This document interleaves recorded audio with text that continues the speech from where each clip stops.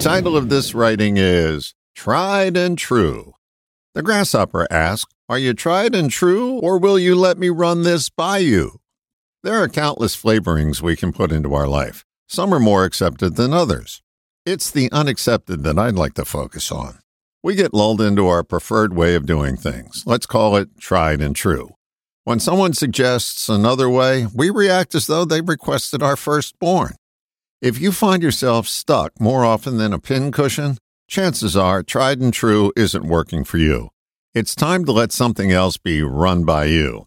It may not seem to be your cup of tea, but it does no harm to take a look-see. Leave your judgments at the door and just let yourself explore the possibilities of this alternate view. After careful examination, you may find that something new may not work for you, or it becomes your new, workable tried and true. Have you ever noticed how we justify what's not working for us? That practice keeps us stuck in glue with our worn-out belief of tried and true. It's okay to admit you've outgrown an old suit of armor. You found that in it you were rusting away, sticking with the way you did it back in the day. You let another viewpoint have its say, and tried and true became the outdated way, not the way forward. I hope this gives you another view of tried and true. And let me say, thank you for letting me run this idea by you. All the best, John.